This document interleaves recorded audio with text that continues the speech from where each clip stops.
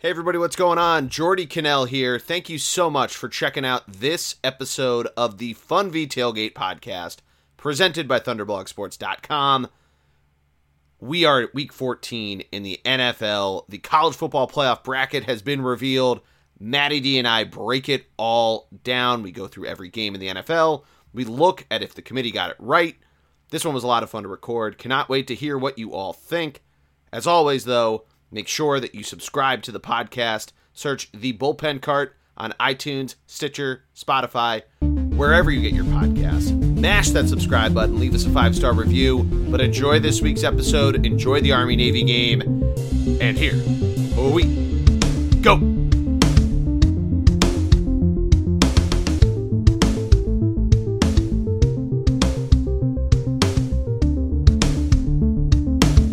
Welcome to this week's episode of the Fun V Tailgate podcast, presented by ThunderblogSports.com, a part of the Bullpen Cart podcast feed. I, of course, am the G-Man, Jordy Cannell.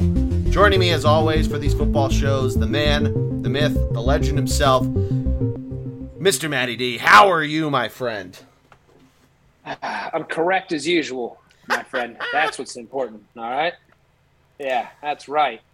Last week, we discussed some very important college football games, and not gonna lie, I came out looking pretty darn rosy in my mind. But we got plenty to talk about, so I'll give you the floor to begin wherever you want to start. Happy to talk through a fantastic championship, conference championship weekend in college football. Yeah, maybe one of the best I can remember in a while. It was a perfect Saturday. My wife and I, Emily, we went to Costco, get some stuff ready for the wedding. We were talking about this last week. It's this weekend. And we got back. I missed the first half of the Big 12 championship game. And you and I were sitting here last week wondering why the over-under was so low. Neither team wanted to win the game. But I'm burying the lead. Oklahoma State, in the fourth quarter, twice stuffed on the 1-yard line. One resulted in a field goal. The last play of the game was on the goal line. And literally inches short of getting into the end zone was Oklahoma State and their quarterback. And Oklahoma State goes out, so now we know Notre Dame has a shot. Everything we talked about with the Brian Kelly stuff is out there. Big SEC, I was about to say that. SEC championship game was an absolute gem of a game. Georgia goes up late. Bryce Young responds to his terrible play in the Iron Bowl, and Alabama ends up winning the game. And then Matty, our boys, dominate Iowa in the Big Ten championship game. And I felt like I was at the game or something. I stayed up, watched all the post-game stuff. Harbaugh and Charles Woodson leading Hail to the Victors with the crowd. The mini table with the giant crew. It was incredible. Friday night had the Pac-12 championship game where Utah beats Oregon once again, and pretty handily. It seemed like it might be close. Didn't watch a ton of it. We were at a holiday party, but Utah got business done. And now we have the college football playoff. It's Bama at 1. Cincy at 4. They won their game. It seemed pretty handily. I didn't really tune into it in the AAC championship. Michigan stays at number 2, and they will play Georgia. Cotton Bowl is the 1 versus 4, followed by Michigan-Georgia in the Orange Bowl. Matt, the first question I'm going to ask you is, did the committee get this right? They did. This was one of the easier ones in my mind, because to your point of some of the losses that we saw over the weekend, opportunities now arose for the committee to make a pretty easy decision. It was not hard to leave Notre Dame out. They didn't have that 13th data point. They lost to the team ahead of them. You could have maybe said, you know what, maybe Georgia should have dropped out. But it's hard to ignore everything they did before the SEC title game. Correct. And if the reason they're not in is because they lost to the Heisman favorite, and we'll learn soon, probably the Heisman Trophy winner, then you're like, all right, well, look, they lost to the best player in college football and the best team in college football one time. So I think they got it right. I think it was pretty easy. I think it would have been very challenging to put Notre Dame ahead of Georgia just due to strength of schedule, and the dominance that Georgia showed before that, the SEC championship game. So I absolutely think they nailed it on the head. and I do even like the seeding. I think it's right. Should you have flipped Michigan and Alabama? Absolutely not. Alabama beat the number one team in the nation handily. Should Georgia have dropped to 2? No. Michigan won their conference, won their Power 5 conference. Should you have moved Cincinnati above Georgia? Probably a little bit more of an argument here, but again, Cincinnati is not a Power 5 conference. They don't have this. Even they have some very good wins, they don't have some of the higher quality SEC wins that Georgia did. So again, I think they got it right top to bottom. I totally agree. I think also the committee's shown they don't want to have the rematch come right away. They want to try to build, if you're going to have the rematch, have it in the championship game. Now, granted, the last time that Georgia and Alabama met in the championship, they did not play in the regular season. They did. Georgia beat Alabama. Was that what happened? Or was that their only loss was the Iron Bowl? Never mind. No, their only loss year that Alabama won the Tua Devontae Smith play. Their only loss was the Iron Bowl. And I think Auburn's only loss, or 2 losses, were to Georgia. I think that's what happened in 2018. Yeah. But regardless, I think they got it right. Yeah. And there is one other interesting dynamic that I want to bring up here too is, so we never found out the what if, right? Oklahoma State scores that touchdown. What if? So it brings me to the question of, what if Oklahoma State had won? Well, my initial thought is, this is the tough part. I would hope, to be honest, that the committee did not choose seeding based off of who they wanted to see play. Yeah. I say that because I would argue if Oklahoma State had won, I would drop Georgia out of the playoff. Therefore, Georgia should have been ranked 4th if that's what the committee thought was going to be the case. Obviously, they didn't. We never got to that what if, but I do think it's interesting because to me, Cincinnati deserved it over Georgia. Undefeated, won their conference. Georgia, not undefeated, and didn't win their conference, even if they played in the game. So I say that because maybe Oklahoma State jumps Georgia if they win. It seems like they probably would have still jumped Cincinnati, and I think that probably would have been wrong. But the committee is telling you that Cincinnati would have dropped off if Oklahoma State had won, potentially. Yeah, and I think, to your point, Cincinnati deserved it. They beat Notre Dame, a team that was in the top 10. They're now 5th going into the New York 6. And versus, like, UCF in 2017, I just pulled up their schedule. They had 2 ranked wins, one of which was in the AAC championship game against Memphis. They were supposed to play a Power 5 team that got canceled because of a hurricane. That was Georgia Tech. They were supposed to play Maine at one point, so that actually helped strengthen their schedule. Also got canceled. And they ended up playing Memphis. They beat Memphis twice. But Cincinnati beat Notre Dame. They had a strong schedule. They did what they needed to do. This is what we've heard for 8 years now, for how long the college football playoff has been intact. If you want an outsider to break into this thing, get a hard schedule and have the undefeated record. And I think they did the right thing there.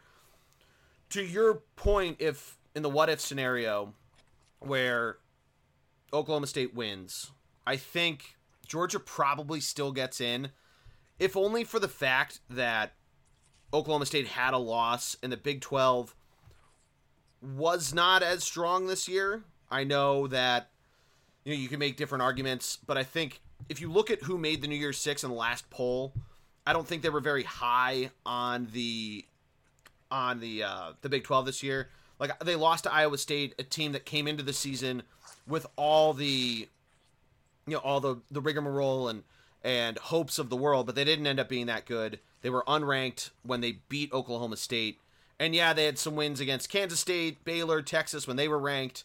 But, you can make all those arguments you want, but there were a lot of close games. They had a lot of kind of wonky wins. We talked about last week, their offense was a lot better coming down the stretch, and it really put up a dud against Baylor in the championship game.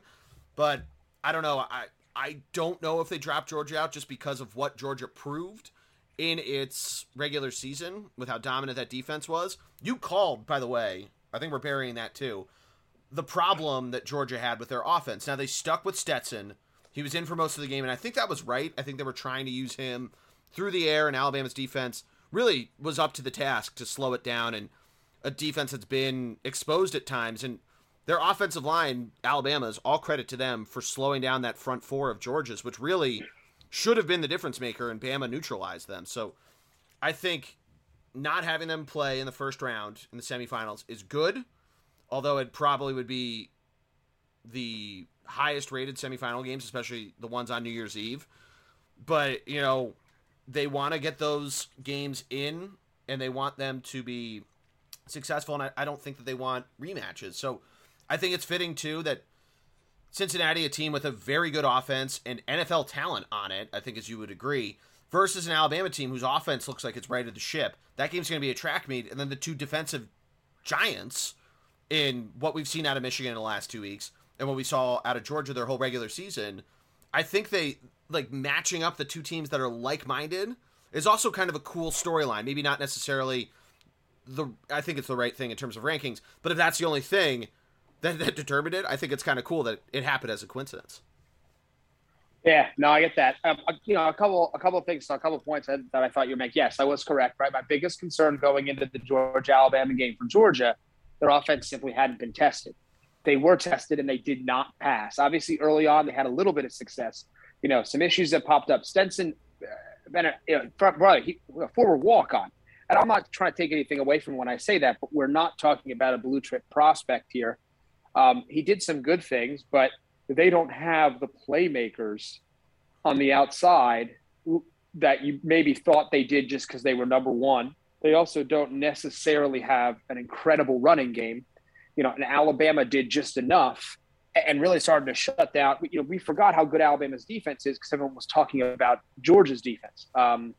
That's got to be a concern for Georgia going into, again, to your point, a like-minded Michigan team who's stellar on defense. We saw Michigan smother the Iowa Hawkeyes defensively in the Big Ten title game. Couldn't get anything going, made a quarterback change, still didn't work. We knew Iowa would struggle like that anyway, though.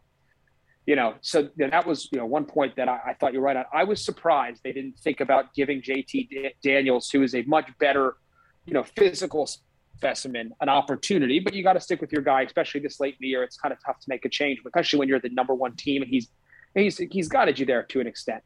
I do think I was a little more shocked. I was excited to watch Jordan Davis, the excellent nose tackle for Georgia. And honestly, it looked like he wasn't even playing or wasn't even trying at times. It was very disappointing, I think, that Georgia defense got strafed. We did talk about it, right? Alabama has a much better passing offense. Georgia's biggest strength is shutting down the run, which is a problem Michigan's going to have here. But they just went to town. And I will tell you, too, Alabama does lose Mechie, which is a huge loss for their passing game. But Jamison Williams is in. Yeah, but Jamison Williams is now in conversation as the best wide receiver in college football. After the performances he's been putting on kind of under the radar, but that game he showed up, and him and Bryce Young look fantastic together. Yep. He's the kind of guy that can take the top off of the defense, and he looks all-world. He's an Ohio State transfer. We've spoken about this, but he's now battling for the top prospect in college football to go to the pros, and he looks every bit the part of that burner. But I know we're going to talk more as we get closer to these games, but I want to highlight one of the coolest matchups that no one knows about. Cincinnati's cornerback, Ahmad Gardner, has not given up a touchdown all year. I believe, you can quote me on this, I don't believe in his 3+ years as a starter, he's ever given up a touchdown in college football. Wow. He's played against some decent competition because they have played some non-conference, opponents. He will most likely match up one-on-one with Jamison Williams, and it may be the difference to keeping Cincinnati in the game or not. So pretty cool matchup to kind of hone in on, both from a pro prospect, which I love, but also from a college football perspective. It is a true X-factor matchup that could decide whether or not Cincinnati has a chance against the number one team in the country, the Crimson Tide. Absolutely. Yeah, you're right. We're going to talk about this closer to it. I know with the holidays, same thing would happen with Thanksgiving. It does get a little wonky of trying to get the previews in, but I'm sure we're going to want to talk about this before New Year's Eve. So hopefully we get something like that going.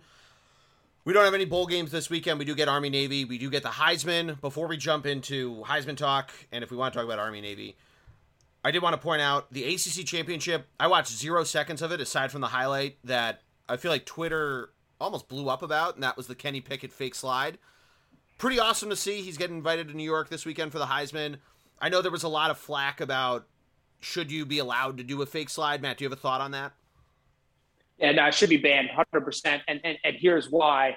Again, I don't blame Pickett for this, right? This is a rule situation they need to change. And because if I'm Pickett, do everything you can to win, right, within the rules.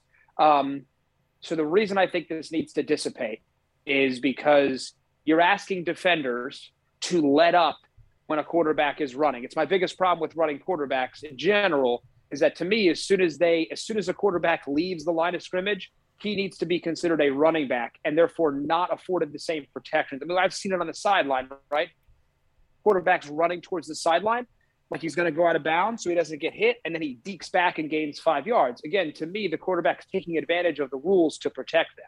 Yep. So this is going to force defenders to now increase their speed, and they can't afford to give up because, and again, it's a great move with the foot. He doesn't obviously go down that much. The foot slide is what caught the defender off guard.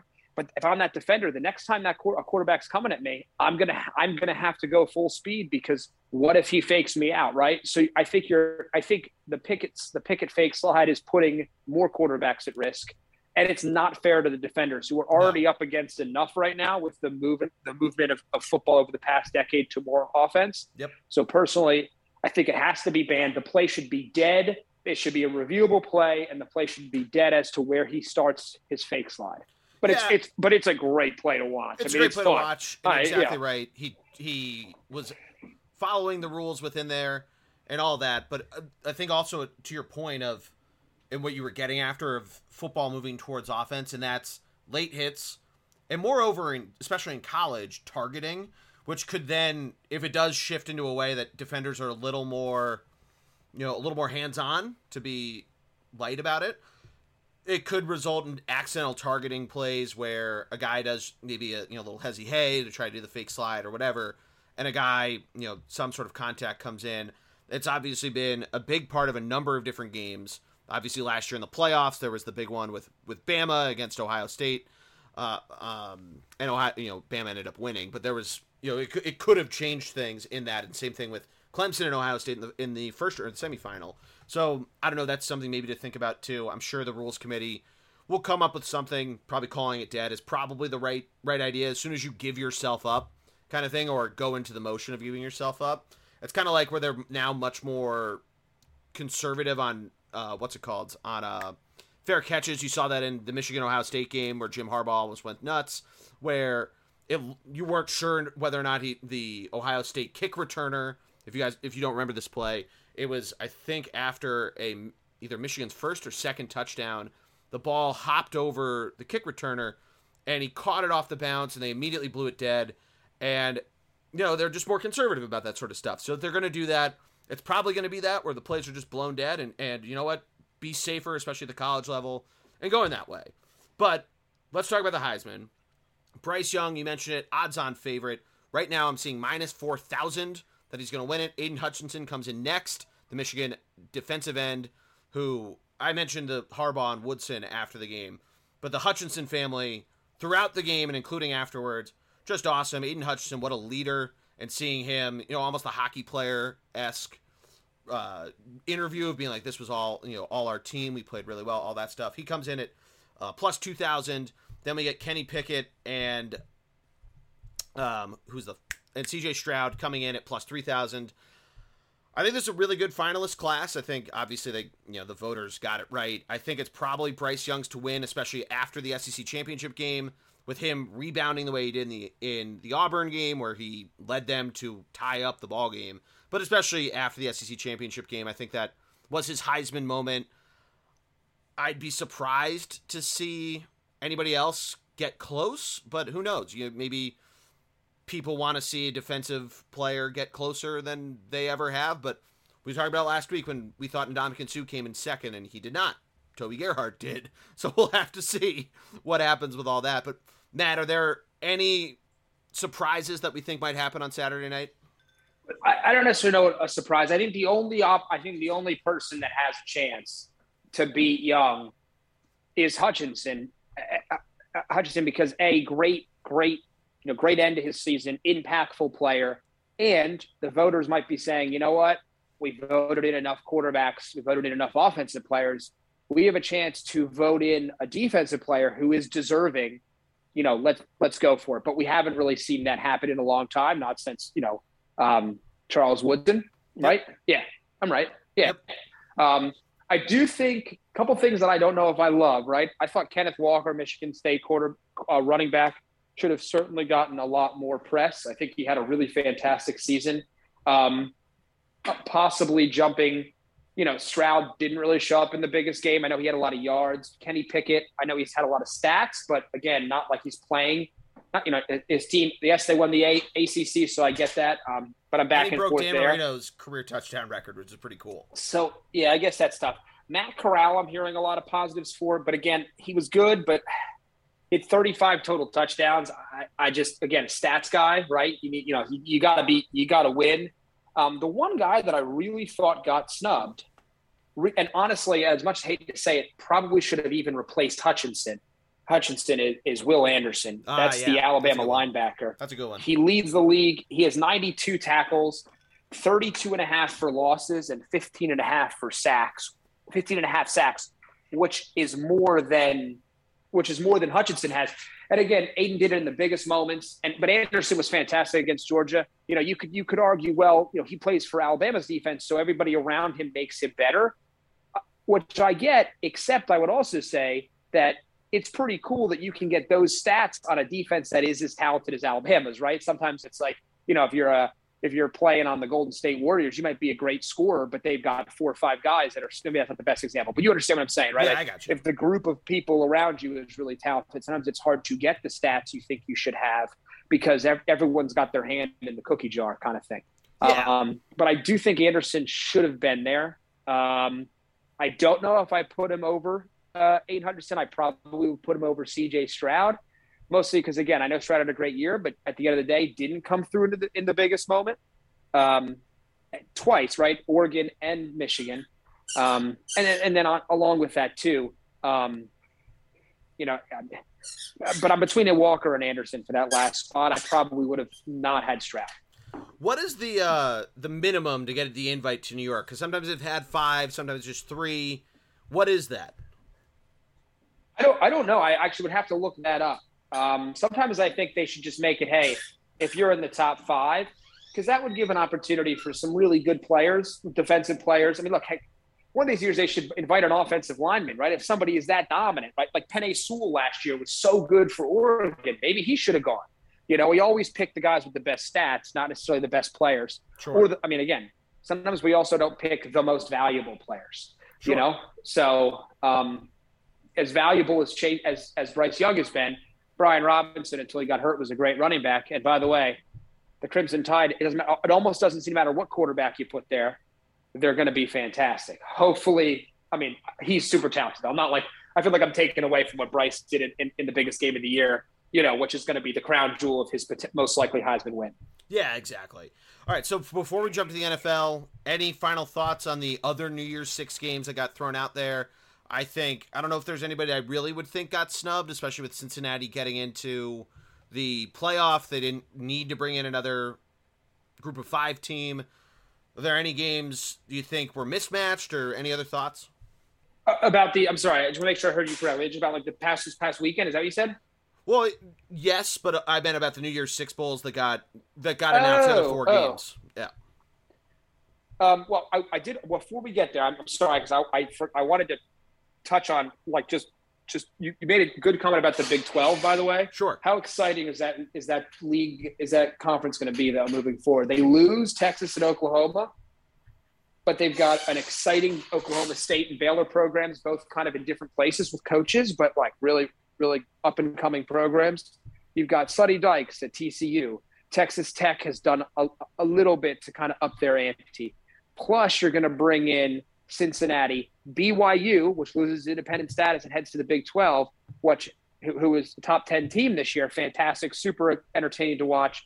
You've got Houston coming over. That league, it may not have a lot of blue bloods, but boy, is it going to be a fun conference to watch. And then finally, the Pac-12, I think they kind of won, even though Oregon lost. They're having a really good end of the year. Lincoln Riley heading to their blue blood USC. Oregon's going to be a little bit all over the map now because they lose Cristobal to Miami. Yep. But Utah looks really good. I mean, and they had that game. It was a Friday night by itself, which I thought was nice, even though it was a blowout. They had it in Las Vegas, which is going to be a great place for fans to travel. So the Pac-12 did what we thought they'd do and didn't have a playoff team. But I think their future looks better than it has, with some new blood as well across the board. But the USC Lincoln Riley factor is going to be huge too. Yeah, so absolutely. Just a lot of positives. I thought I'd throw it out there. Yeah. No, I totally agree. It's going to be great. They, obviously they got two teams in. Oklahoma State stuck in for the New Year's Six. Baylor deservingly, as the champion, is in there. Yeah, looking at these games, I don't know. I don't know if there's a team that didn't deserve to get into one of these games that is in here. Notably, Oregon knocked out of it, and they really fell down to the rankings after losing to Utah, but Utah deservingly being in there. I think this is going to be really fun. Ole Miss, who was kind of sneakily around in the conversation, getting to play Baylor is going to be really fun in the Sugar Bowl. Getting to see Michigan State still hanging in there after, they had a decent year and all that good stuff. Them playing Pitt just seems like a classic game. Two old Rust Belt schools playing each other in the Peach Bowl to kick things off. It's going to be fun, and we'll definitely preview them as we get closer to those. The rest of bowl season we'll talk about next week. But Matt, let's jump in. But you're right. Like a lot of really fun matchups. Yes. Right. I know we're going to get into, but you hit them right. Ohio State, Utah, Ole Miss, Baylor, Notre Dame. Oklahoma State's got a lot going on. This is all January 1st here. Yep. Even Penn State, Arkansas catches my attention, right? Two teams, Arkansas top 10, Penn State top 10, kind of had a rough end of the season for many reasons. This is an opportunity for both of them to kind of set the stage for next year. And then one of the other games that I'm really excited to watch, if I can tune in on December 31st in the Tax Slayer Gator Bowl, Wake Forest, Texas A&M, which that's going to be a good one. Also, Wake Forest keeps their head coach. Texas A&M obviously on the rise. Kind of a good measuring point for Wake Forest as we see if they can continue. But anyway, I digress. A lot of great games, though, and you mentioned a couple as well. So, okay. Yeah. But we'll get into that, though. Yeah, let's go to the NFL. Let's go for it. Yeah, let's jump into the NFL. I'm holding you up long enough. It's all good. Last week in the NFL, we tied both 3-2. I got my college pick wrong. I had Georgia. You had Michigan. You definitely got that right. So you end up winning the week 4-2. I went 3-3. So we now come in to a week 14 with, I know it's because of the 18-game schedule, but it's nuts that there are still teams on byes, including our Eagles. And we come in with some interesting games. The league is still completely jumbled with the Washington football team taking down the Raiders. The Eagles obviously bouncing back and beating the Jets pretty handedly. We have a number of teams in the AFC, the Steelers, really winning a gutsy game against the Ravens. Now everything's out there. And I think this week, we keep thinking it's going to be moving week and whatnot and where everything could be. But we could still not have a clearer picture by the end of this weekend. Yeah, I mean, this is the coolest part. We this seventh wild card is just it's wild. Oh yeah, almost every team seems to be in it. To your point, right when you think a team is going to get knocked out, they win a game. A lot of teams still control their own destiny. It makes it. The NFL does a great job of keeping your fandom for the most part in it. Right? There's a few we know. There's probably 4 or 5 in each conference now that definitely know they won't be in. The Lions, the Bears. There's only one officially eliminated team, though, and that is the Houston Texans. Jets. No, the Jets are still technically alive. Okay. The Jets and Jaguars are still alive, technically. They need a lot to go down. Obviously. But the Texans are eliminated. The Jaguars could have been, but I think somebody lost that would have knocked them out if they had won. There are elimination scenarios this week. Mainly the Jets and the Jaguars. If the Jags and the Jets, if one of them loses, they're out. Or a number of different combinations of wins. We have our first set of playoff clinching scenarios, and that would be the Arizona Cardinals, the Green Bay Packers and the Tampa Bay Buccaneers, but a lot of stuff has to happen. The Lions would be eliminated if they lose. So we're starting to get a little more clarity, but not a ton. And what needs to happen for Arizona to clinch a playoff spot if they win, or a number of other things happen if some teams lose.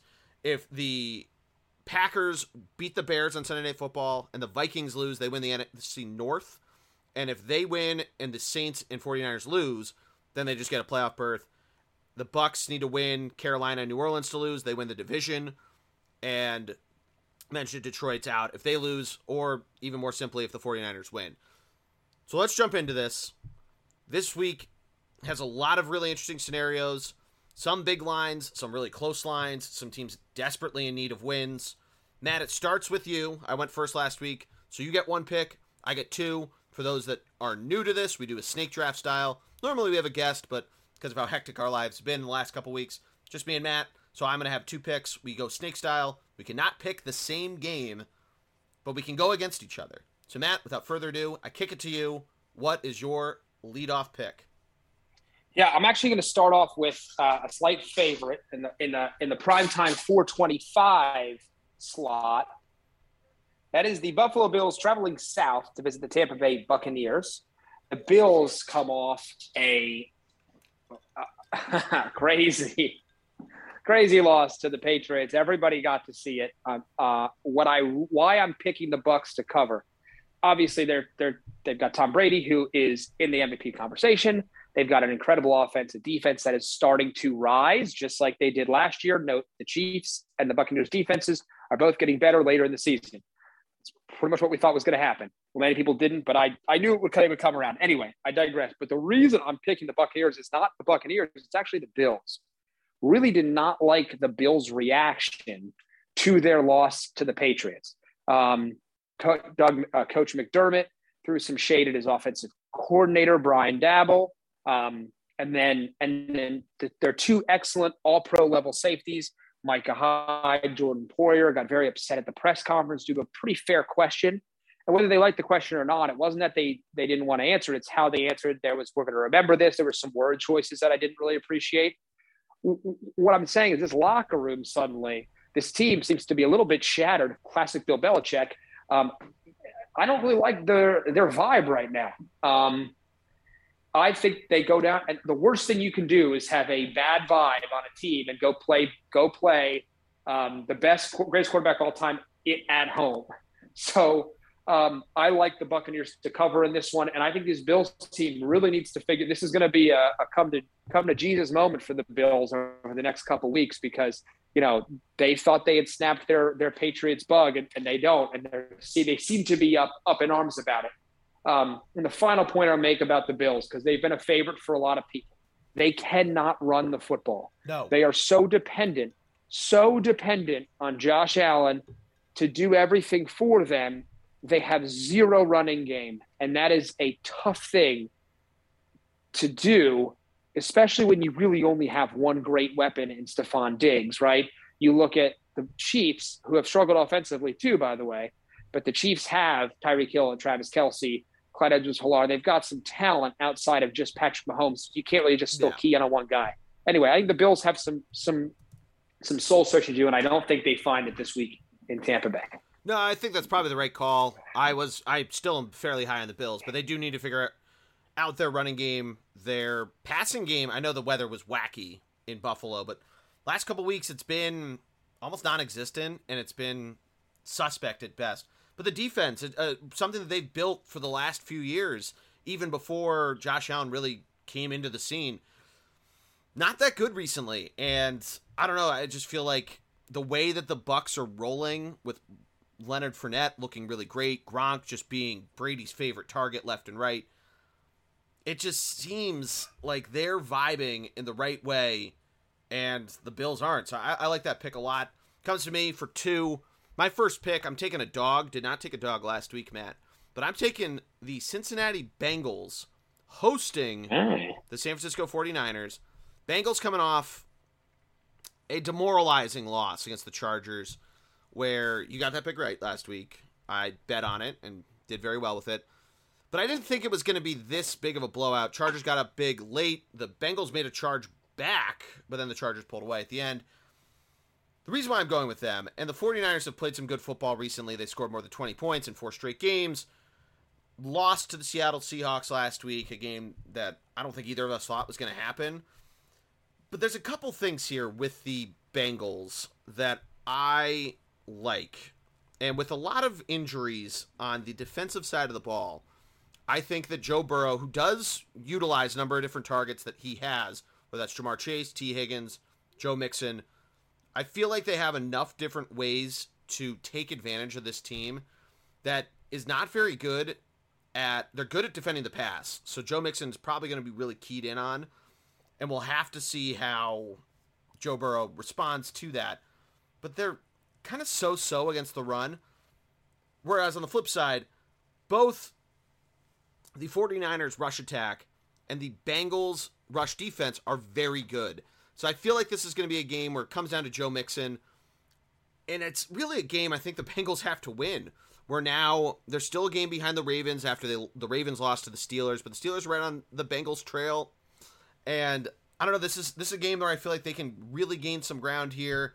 Really cement themselves in that playoff chase that they're in right now. They're tied for that all the wild card spots. They're all 7-5 with the Colts at 7-6 and the Steelers at 6-5-1.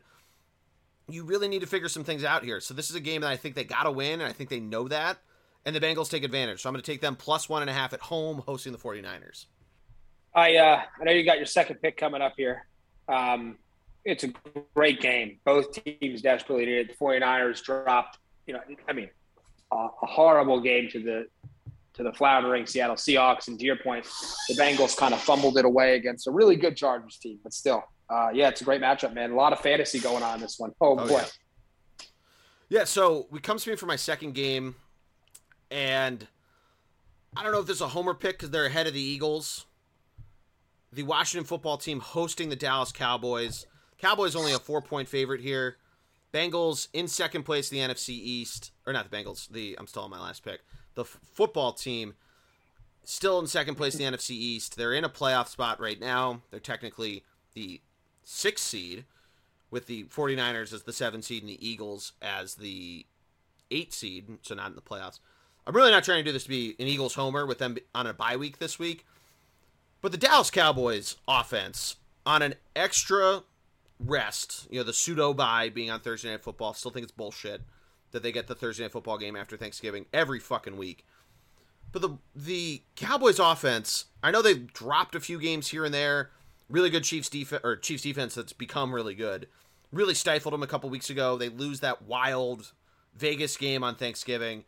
They seemed to find form last week on Thursday Night Football against the Saints. And the football team, their defense has been better at times, but let's look at who they've played in the last 3 weeks in this 4-game win streak. Granted, the first win was against the Bucs, but these last 3 weeks, they beat Carolina, who's been all over the board. They beat the Seattle Seahawks, who you just said it, they're floundering.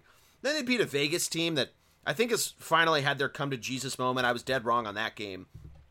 I just don't think with how good the Cowboys defense, which I didn't even mention, has been playing recently and slowing down teams that try to use, I don't know, the Taysom Hill experience against it, just really, it didn't get going, and I feel like Taylor Heineke is, he's more of a traditional quarterback, but he likes to try to do the Taysom Hill run around, and obviously not as much of a Swiss Army knife.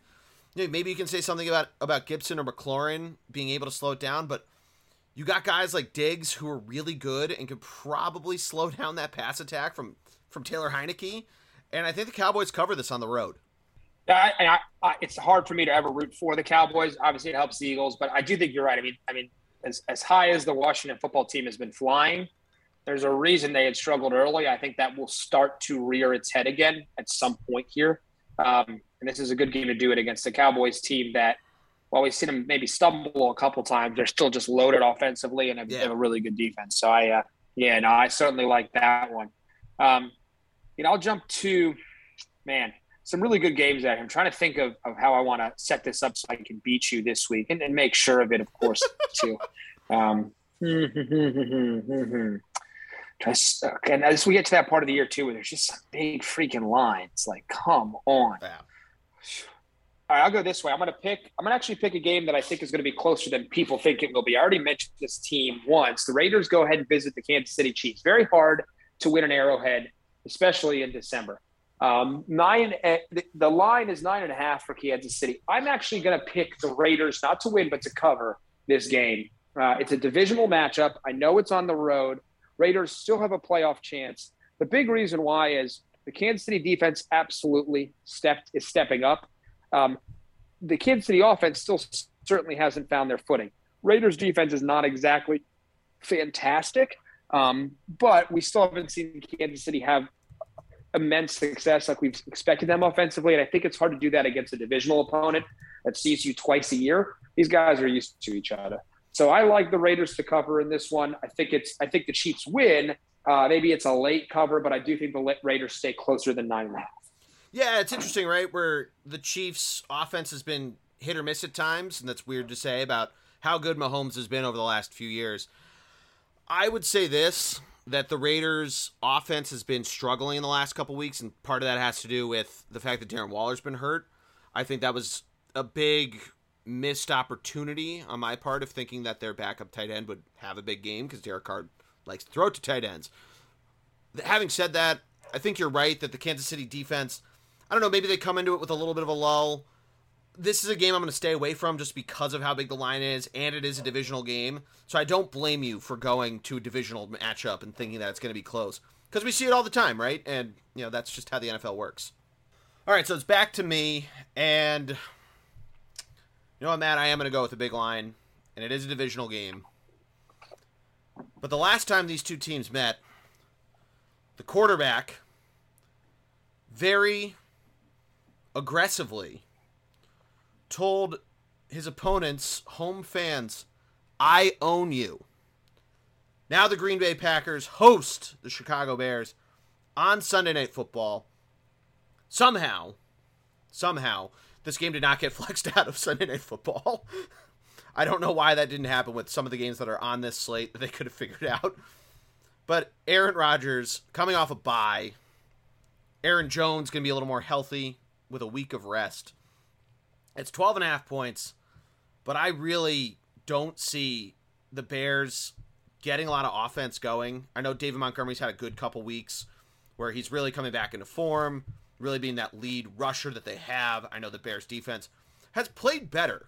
Let's be honest here that they've played better, but the Packers defense is better. The Bears defense, despite being a top 10 in terms of yards against and in terms of sacks, are 22nd in the league in terms of points against per game and are 30th in the league in points for. The Packers are 5th in the league in points against. I don't know how the Bears are going to score a lot of points against this team. Their passing game is terrible. Allen Robinson is practicing. I don't know if he's actually going to play or not. It's still a question. I just really don't see the Bears scoring a lot here. This could be an ugly game, or it could be Aaron Rodgers just completely adding his stake of ownership and just chipping away at the Hallis family's ownership of the Bears. I'm taking the Packers to cover here. I know I just said about your pick that I can't blame you for thinking a divisional game is going to be close, but the Bears are in shambles, and I think a lot more than their record shows. I mean, yeah, I don't know what else to say. I mean, and the harder thing here, too, is that this is on a Sunday night. So the Packers want to show, hey, forget about the Cardinals, forget about all these other teams, the Bucks. We are the best team. I mean, they my book, they are right now the best team. They just are winning in so many different ways. But yeah, no, it makes sense. Yeah, so I don't know. But back to you. Your third pick. What do you got? Looking at a couple games, I'm trying to bring myself to pick them. Okay. Let's go Monday night. This is a fantastic Monday night match. This is going to be a really fun game. Happy. I'm excited for this. It's going to be. Yeah, it's going to be the Los Angeles Rams heading over to play the Arizona Cardinals. It's a 2.5 point line, Cardinals at home.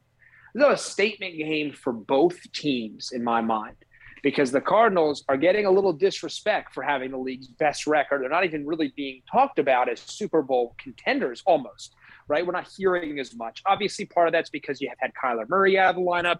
You've had DeAndre Hopkins out of the lineup. J.J. Watt gets hurt, but they're continuing to win. The Rams, on the other hand, really good showing, albeit against not great opponent last week.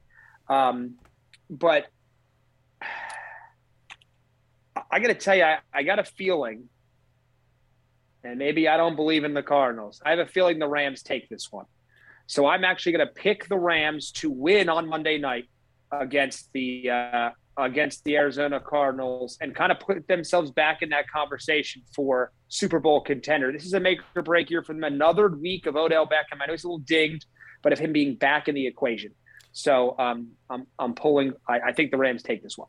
No, I like that pick a lot. I think, yeah, it was against the Jaguars, but a statement game for the Rams, for Matthew Stafford. You know, they put up 28 against the Packers, a defense we just talked about. It's really good, a really good team a couple weeks ago.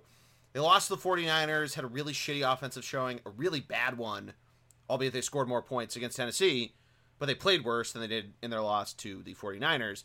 So they need to really show that this hype is there. I feel like their defense, for all the guys they've added, is due to take off. And I know that's crazy to say because, you know, they're third in the league in sacks, ninth in interceptions, but they still end up letting up these points. They take dumb penalties. It just seems like they're a little out of sync. And I think in a divisional game on Monday night where they need to show that they're this team that we all thought they were going to be, I think they show up. And this is another one where they're 8-4 and need to really make a statement and show up and get into the mix here, where they right now, it's basically, if they don't catch them, they almost can lock in the 5 spot and play. Right now it would be the Cowboys. But they, I think, want to try to get home field for at least one round. And this is a perfect opportunity to do it. Obviously, this is the team ahead of them. But I just think it's something where the Rams are such an interesting team because they have Darrell Henderson, a guy who's had a decent season, but where he's being used in such a weird way, and we've seen it in so many of these different games, of with Jared Goff, they use so many more play action type of plays, and now they're just running it straight more where they either hand Henderson the ball or they throw it, and whether it's a swing pass to Henderson or they use Cooper Kupp, Stafford's favorite target. They've used Odell here and there. He's banged up, but he finally got a touchdown 2 weeks ago. We didn't talk about that. But we're going to have to see how this team does, and I like that pick a lot. I might just bet the over and have fun on Monday night, watch that game, but this is going to be a really fun one. It's a good way to close out the week.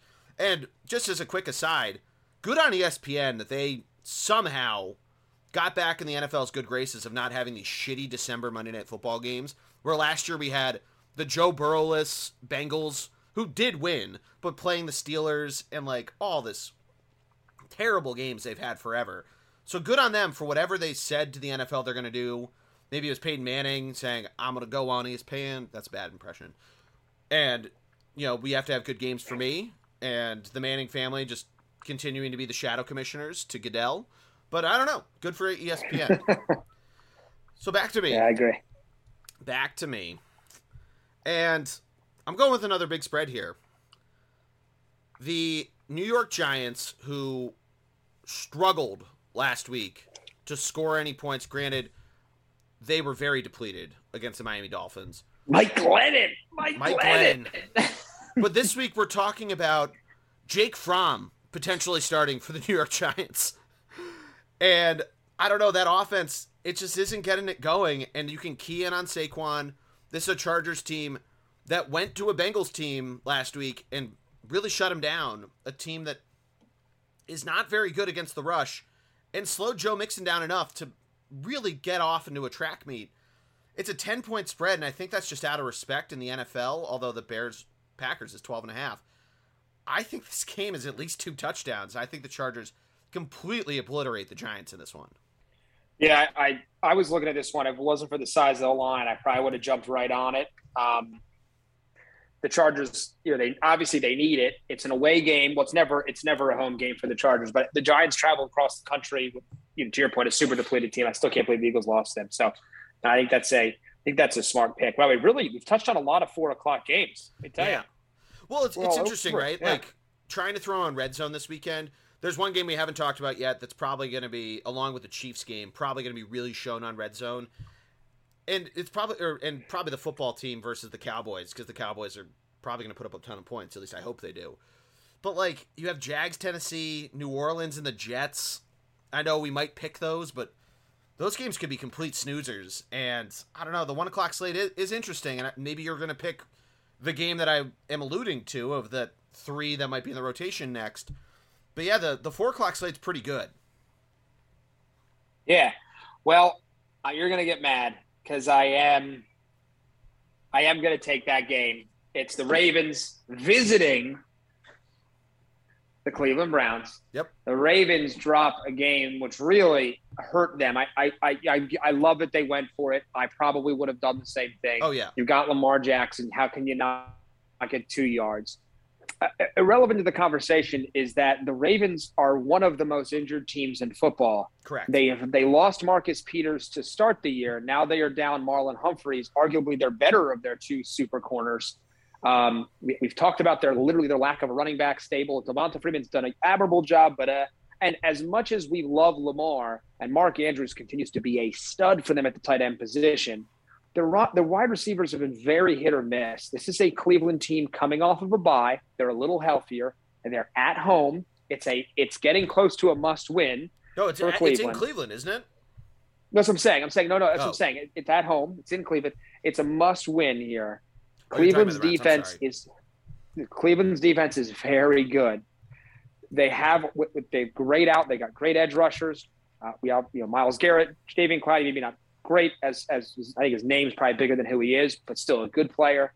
Good linebackers, good safeties, good corners, and a Cleveland offense that will be healthier and, due to the injuries on the defensive side of the ball, can move the ball against a well-coached but undermanned Ravens defense. I like Cleveland to win this game in the dog pound and kind of get their season back on track.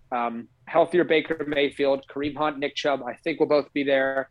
Super running backs. They're coming off a bye, too. That obviously helps. That's what I'm saying. Yeah, exactly. So that's kind of where I'm sitting with that. Yep. So one note, last year, the Baltimore Ravens visited the Cleveland Browns in Week 14 on Monday Night Football, and the Browns had the Ravens by the throat. They were really choking them out.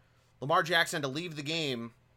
We saw the poop run, and he brought it back. I think Cleveland wants to show their fans some good stuff there, but more actual football analysis.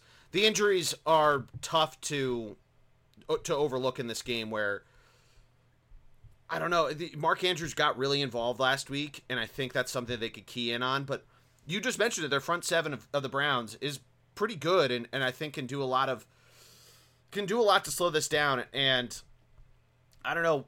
The rush attack just isn't there. I know they're really injured there too, but if that's all you're going to really look at, that's concerning. And I think Baker being healthier and having that throwing arm be better is good, because the Ravens defense really cannot stop the pass for shit. They can stop the run really well, although the dynamic Cleveland backfield is very good. I like that pick a lot, and I think Cleveland's defense steps up to the plate here, wanting to get the monkey off their back against the Ravens. They lost a couple weeks ago. It was actually the Browns' last game. They go Ravens by Ravens. And I think they want some revenge here. So I like that pick a lot. Comes back to me, though. And do I go with what's probably going to be a snoozer, but is a close line and divisional game? Or do I go with some more of these 1 o'clock games that we were talking about? Or do I go to Thursday Night Football? I'm going to spoil it now. I'm not going to Thursday Night Football because the Steelers, while having a great win, have been all over the board, and I hate the Vikings. Viking lost to the Lions. We didn't mention it. The Lions won a game. I am going to go to the NFC South. Close spectacle. The Carolina Panthers hosting the Atlanta Falcons Sunday at 1. This could be the sneaky fourth game on Red Zone that we get some interesting action out of. We see some maybe dynamic offense here and there. The Falcons are road dogs, and I don't know, maybe they're thinking Chuba Hubbard, has a good game. the Panthers' defense has been pretty solid, but they've been real Jekyll and Hyde. I'm going to go with the Falcons in this game because I think Matt Ryan really wants to show that he's still got something in the tank. He showed some guts against the Buccaneers last week. I know they lost. They almost got doubled up. But I think Cordell Patterson, Mike Davis, the former Panther in their backfield as well, I think that combo, along with, I think the key difference maker in this game is probably Kyle Pitts, who might make the difference in terms of just where Matt Ryan can blow up here.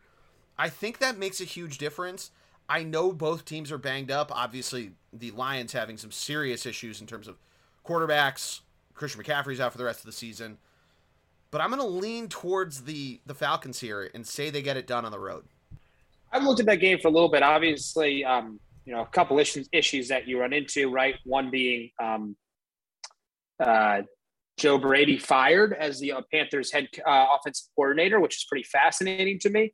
But I think it's a good pick. I mean, the Falcons have kind of hung around as a fringe playoff contender, even though they've played some horrendous football. They're also, when they have these seasons, they haven't given up, to your point, but like they also end up having crazy Decembers over the last few years in these like Dan Quinn end of the season years where we joked like they saved Dan Quinn's job like 3 years in a row until he finally got fired. So I don't know. I feel like it's close. Back to Joe Brady, though. Do you think he gets another job in the NFL? Do you think he goes back to college? Do you think, or where do you think he ends up? I would consider, if I was him, I probably would go back to college. But if I was another franchise in the NFL, I mean, you liked enough what he did at LSU, I might consider it just to see. I might give him a shot. That should be pretty but interesting. I think he should go back to college. Yeah, I would say and that. maybe take a head coaching role. I don't know. Yeah. But your final NFL pick, Matt, and then we'll break down these other snooze games. Yeah. So I'm going to take the New Orleans Saints to win and cover at the Jets. I'm shocked it's only a 5-point line. The Saints have dropped 2 straight to the Eagles and Cowboys. Is my memory correct? Or did they win? Did they win this past week too? No. The Saints lost to the Cowboys last week. I'm right. Yeah. So they're coming off a little bit of rest. That's what screwed my memory up. Right, a little bit of rest, but they've also come off with 2 straight losses. They lost to the Bills on Thanksgiving. Yeah, 3 straight losses. Eagles, Bills. 5 straight losses for New Orleans. 5 straight losses. That's even worse than I thought. Okay, yeah. Wow, I'm really talking myself into this pick even more. Taysom Hill will not play that bad again, even if he starts. 4 interceptions, especially not against the Jets team that we just watched. Alvin Kamara working his way back. If he's back, that's a huge plus for them. But more importantly, we saw the Eagles defense eventually clamp down on Zach Wilson and the Jets. It's just man-to-man a better Saints defense, deeper in my mind than the Eagles. And I like where the Eagles defense is heading. Saints are a good defense, even though they've been a little embarrassed recently, playing some good teams. I like the Saints to clamp down, even on the road. The Jets suck. This is an easy pick for me. They cover the 5-point spread, especially if Alvin Kamara is back. But I do think Taysom Hill can do enough against the bad Jets defense. It's a tough matchup for the Jets, and so I like the Saints here. Yeah, I think there's a couple things, too, to note. Corey Davis not playing. He had a big week against the Eagles.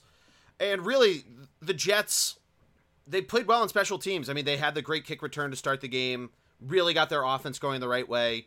I think, too, and we didn't talk about the Eagles at all, but I think their defense, I don't know, I think they were still asleep and thought, we can get right really easily against the Jets and kind of let them stay in. 4 touchdowns and 4 drives between the two teams where the Jets, I don't know, they weren't really getting it done. Elijah Moore, he's on the COVID list or is he hurt? But he's not supposed to play this weekend. Another guy that had a pretty good week last week against the Eagles. Their rush attack, though, Tevin Coleman did decent. Ty Johnson stunk. And I just don't think they can really have the capacity to keep pace with this Saints team. So I like that pick a lot. Honestly, the Saints defense might put up a shutout. I don't really see how they get it done. I know it's in New York. It's not like they're in the Dome. Otherwise, I'd feel a lot more confident saying that. But it's a wonky game. It's a wonky line. 5 points on the road is kind of crazy. But I agree with you. The Jets stink, and I think at some point Robert Salah, I love the energy he had with the Eagles, where they did get screwed by some bad calls from the refs. The Eagles got a lot of breaks last week. Look at us praising the refs. But I just think at some point they got to, cut their losses on the season and finally just say enough is enough. But, good on them that Zach Wilson seems like he's starting to put the pieces together to get a little better, but with no offensive weapons around him, I just don't see it getting it done. Yeah. We're done, right? Is that all 10? That's all 10, and the only college game this weekend is Army-Navy. So if we want to pick a side, we can do that, but we don't have to. Let's look at the other Navy games. Man. What was that? I'm a Navy man. I'm an Army man. All right. So you could probably win that. We'll just do that. Let's take it. Boom, boom, boom. There we go. All right. Okay. So the rest of the games. I mentioned Thursday Night Football. We'll start there. This game, we'll obviously be out getting ready for the wedding tomorrow night. We're recording this Wednesday. I am not interested in this game. I am not a big fan of the Vikings. I think they got exposed, finally showing some signs of slowing down. Not Alvin Kamara. I'm still on the Saints here. Dalvin Cook was banged up. He, let's see how he does against the Steelers defense that's been better at stopping the run. We saw what they did last week against the Steelers, but the Steelers, they had a gutsy win. They probably should have put up more points. Deontay Johnson in the first half dropping a ball that he really should have caught. It was right in his hands. He was diving for it, I get that, but he should have caught that.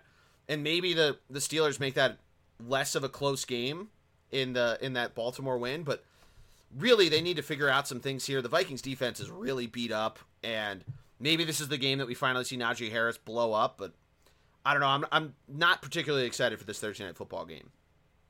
Yeah, I mean, both teams you're thinking the Vikings would be 6-6. Does it really matter? They're scuffling their feet, right? Defense is kind of punchless in a way. Yeah. Offense. I mean, the coverage on the play they lost to the Lions, too, was atrocious. It's just it was tough to watch. Yeah.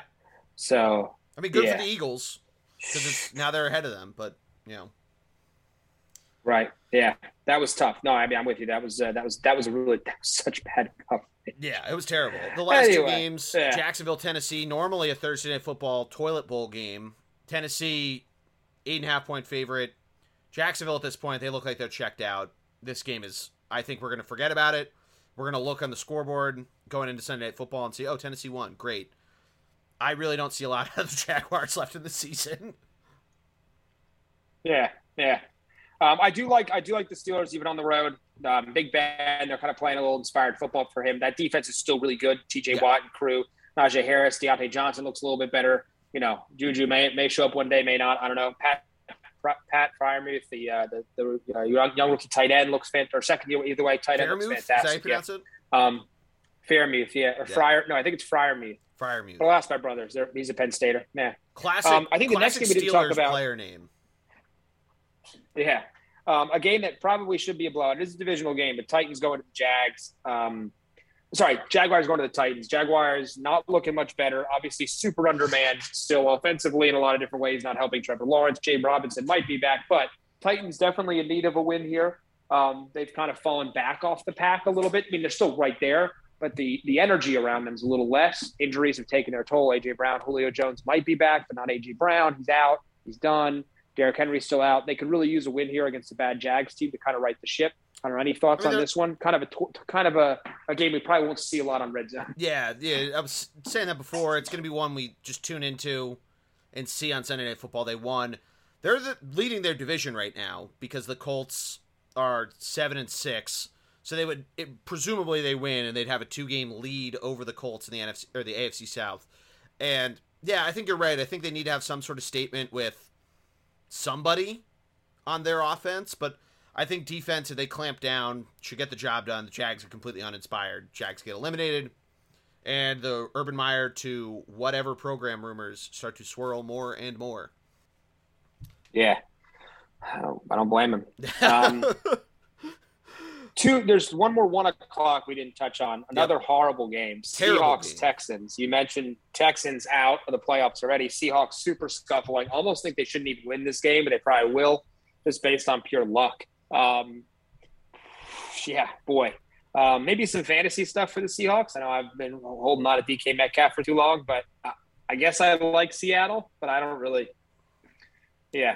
I mean, Davis Mills playing, he's not particularly good. I know he's a rookie, but is not averaging over 200 yards a game, which is pretty bad in the NFL. The rush attack is inspired at times, but not great. Yeah, I think this is a Seahawks team that I think wants to show that they're still trying to get it going and keep it going, but I don't know. It's something where you see it, and I don't know. I think this is another game that's not going to be on Red Zone. I don't really have too much else to say. It should be a Seattle win.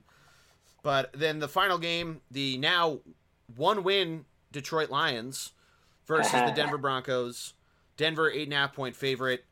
I think this is all the makings. It's 8.5-point spread. I almost picked this game thinking this is almost a letdown game. But Detroit, one of the best teams in the NFL in covering. That's why I stayed away.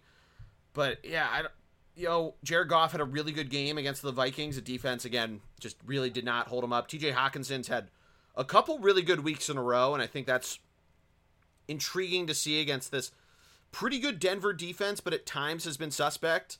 Their game against the Eagles was uncharacteristic for them. I really want to see a good game out of Teddy Bridgewater, I think, from this game, and see how he does with Courtland Sutton, with really a few really good Broncos wide receivers, Jerry Jeudy, a number of different other guys, and see what they can do. I know their offensive line's banged up, but I just don't see the Lions building off of a win there. I think that was more for the state of Michigan. They did it for Tate Meyer with everything he did with his unfortunate passing, and that was an emotional win. And I feel like there's a letdown coming. Yeah, it's kind of a fun. I kind of would like to watch it because the Lions are so no name outside of Stafford and Swift. And the Broncos have all these fun receivers who'd be any good if they had a quarterback. Exactly. Jeudy and Sutton and Patrick and Javonte Williams in the backfield. It's just some fun players in this game. It's kind of, yeah. So I probably want to see a little bit of it, but yeah. So they've had some inspired games, and their defense has stepped up when they needed to.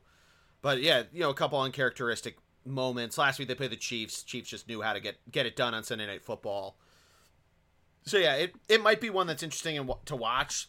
Almost a sneaky over at 42.5, because of there's some guys that have had good weeks recently, fantasy wise, that you hope, at least on a fantasy standpoint, can get some touchdowns. So the over might be in play. Yeah, absolutely. But that's it for the slate. Yeah. 14. I don't know if we're going to get much more clarity in terms of the playoffs. But then we're done with buys, which is crazy to think in week 14 that we still have buys, but 18-week season. And then it's the home stretch from there, and it's crazy to say that with how late the season's going to go, with it going 2 weeks into January. But it's going to be interesting to see, starting with tomorrow night's game. If the Vikings lose, it provides a little more clarity, especially if the Giants and Bears also lose. Then we get a little bit of separation from those in the hunt to those that are still technically alive and those that are eliminated. But I don't know. It should be a fun week of football. Yeah, absolutely. I know I don't want to. We won't stick here too long, but I will just discuss good Birds victory this past Sunday for us for the homers in the podcast, for those that are just interested. My quick thoughts. Good resilience in my mind. Good resilience in my mind against to go down early. The kick return to start the game by Braxton Berrios for the Jets. Looks like, oh my God, the defense can't stop anybody. We've got a backup quarterback in. What's going to happen? Great job by the Eagles to kind of reset and just keep working at it against a team that they knew wasn't as talented as them. I thought the defense turned it around slowly. They had some moments, but they did turn it around eventually, which was nice to see. And then I thought offensively, look, I don't think there's a quarterback controversy, so I'll start there, and I'll let you I want you to get your thoughts in here too. One of the reasons I say that is because Minshew to me is a really good high-end backup QB. Yeah. I don't think he has a super strong arm, but he can make a lot of good throws. He makes good reads. This is a really bad Jets defense too. So let's be clear here. He's not playing the cream of the crop. I liked what he did. He is a guy that I would want to have start a game for me. But I do think we need to continue with Jalen Hurts. But I was really happy to see his performance. I think Jalen was on the sideline, seemed very engaged, needs to pay attention to, hey, Dallas Goedert is all over the place. You got to get that man the football. I mean, he looks great. He looks like a top 5 tight end when he's targeted. Throw him the ball. When he's covered, he's open. And then they went back to the running game. I would like to see Boston Scott instead of Kenneth Gainwell, though. I got to be honest. I think Scott's better right now. I know Gainwell's only a rookie. I just don't get why we don't. Boston Scott, whenever he's in the game, seems to do good things. So, always confused me. Yeah, I would agree with that. I think definitely not a quarterback controversy. Let's start there. The fucking Keyshawn Johnson getting on whatever outlet he was on. I think it was Get Up. Be like, oh, fucking Philly, the quarterback controversy. They love backups because they won the Super Bowl with him. Then he named Kevin Kolb. Who the fuck liked Kevin Kolb? He named other guys too. He named Michael Vick and all that. Who the fuck liked Kevin Kolb? When he got hurt, and granted he had a really bad ankle injury, but it was great that Michael Vick came in and had the season that he did in 2010, and all, not to relive all the shit that happened there, but there's no quarterback controversy. You very clearly, and there's reports of all this stuff of Howie and Jeffrey Lurie of who likes Jalen Hurts and who doesn't and all this stuff, but you decided to make Carson Wentz expendable. You sent him to Indianapolis, which, by the way, I don't know how many snaps he needs to play, but we're at 74.7 or 8 of the Carson Wentz needs to play 75% of the snaps count for the pick to convert to a first rounder, which is great. But you need to invest in Jalen Hurts. He does well enough on the ground that he gets the job done. And I think you're exactly right with Dallas Goedert. You saw what happened when Minshew targeted him. Dallas Goedert had a huge game. And I think that needs to continue. The quarterback's best friend, especially a young quarterback in the NFL, is his wide receiver.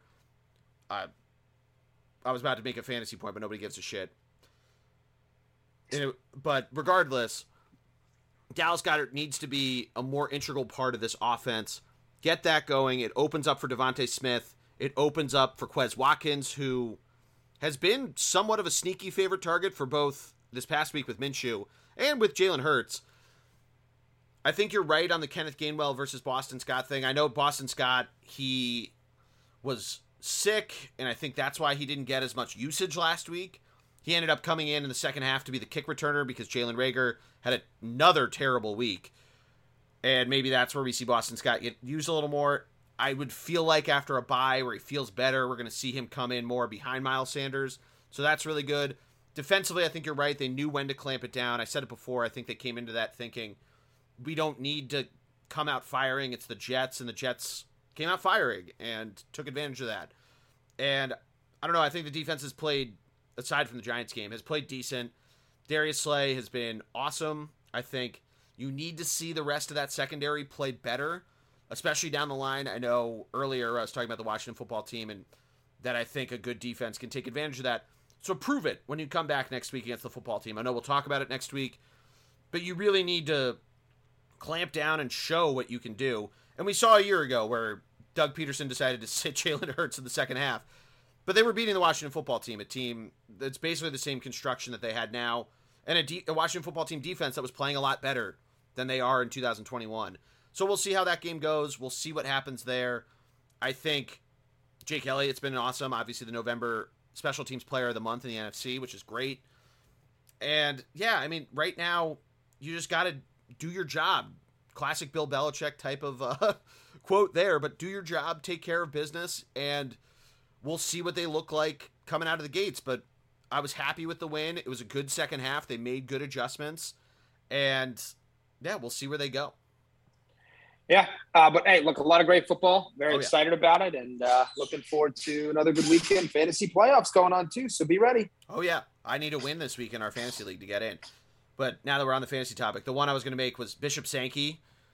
Marcus Mariota's first 2 years in the league was a sneaky tight end because of the fact that the quarterback's tight end is his best friend. But that was 5 years ago, so that's why I didn't make the point. But I just did, so fuck it. But yeah, Matt, you're right. It's going to be a great weekend of football. Any other last thoughts before we jump out? I'd say go Birds, but one of the best weeks of the year is an Eagles bye week. So I just get to sit back, watch Red Zone, and have a great time. Yeah, that and when the Eagles play on either Monday or Thursday Night Football, because, yeah, just watching Red Zone, getting into a Sunday where you don't have to get stressed. don't have to get worried. It's always great. And then we don't have the Flyers on Sunday night to let us down there, too. Flyers now officially have lost 10 in a row. Got shut out by the New Jersey Devils tonight. So, we'll see where they fucking go. Sixers won, though. They won by 4 points. So at least one of the two teams that occupies the well is figuring it out. I will, before I let you sign us off, I will leave you with this. I'm excited for you this weekend, my friend. Your second wedding without ever having a divorce, which is pretty impressive. To the same woman, let me be clear on that too. I don't like to say something bad happened. Anyway, really excited to celebrate you, and all the guys will be there. Another one of your classic co-hosts, Greg, will be in attendance. Greg, will be great to see him. Oh yeah. And looking forward to it. I'm sure there'll be a lot of football talk, including the fact that some of the tables at the wedding are numbered after famous Eagles, as well as other famous Philadelphia sports figures, but famous Eagles, which we're excited about too. Oh yeah, it's gonna be great. I appreciate the fair tidings, but said you're gonna be there, and it's gonna be fun. But everybody, I did want to say we got a lot of really nice notes about the 300th episode. So again, thank you all for listening to the show and for passing along the great notes, and continue to give us your feedback, what you like, what you don't like, picks you hate. If we shit on your favorite team, we're sorry, but you can shit on the Eagles all you want. There's plenty to shit on. Yeah. But that'll do it. Maddie, thank you as always. To listeners, thank you for listening. We will catch you all next week. And even though they're off, fly Eagles fly, baby!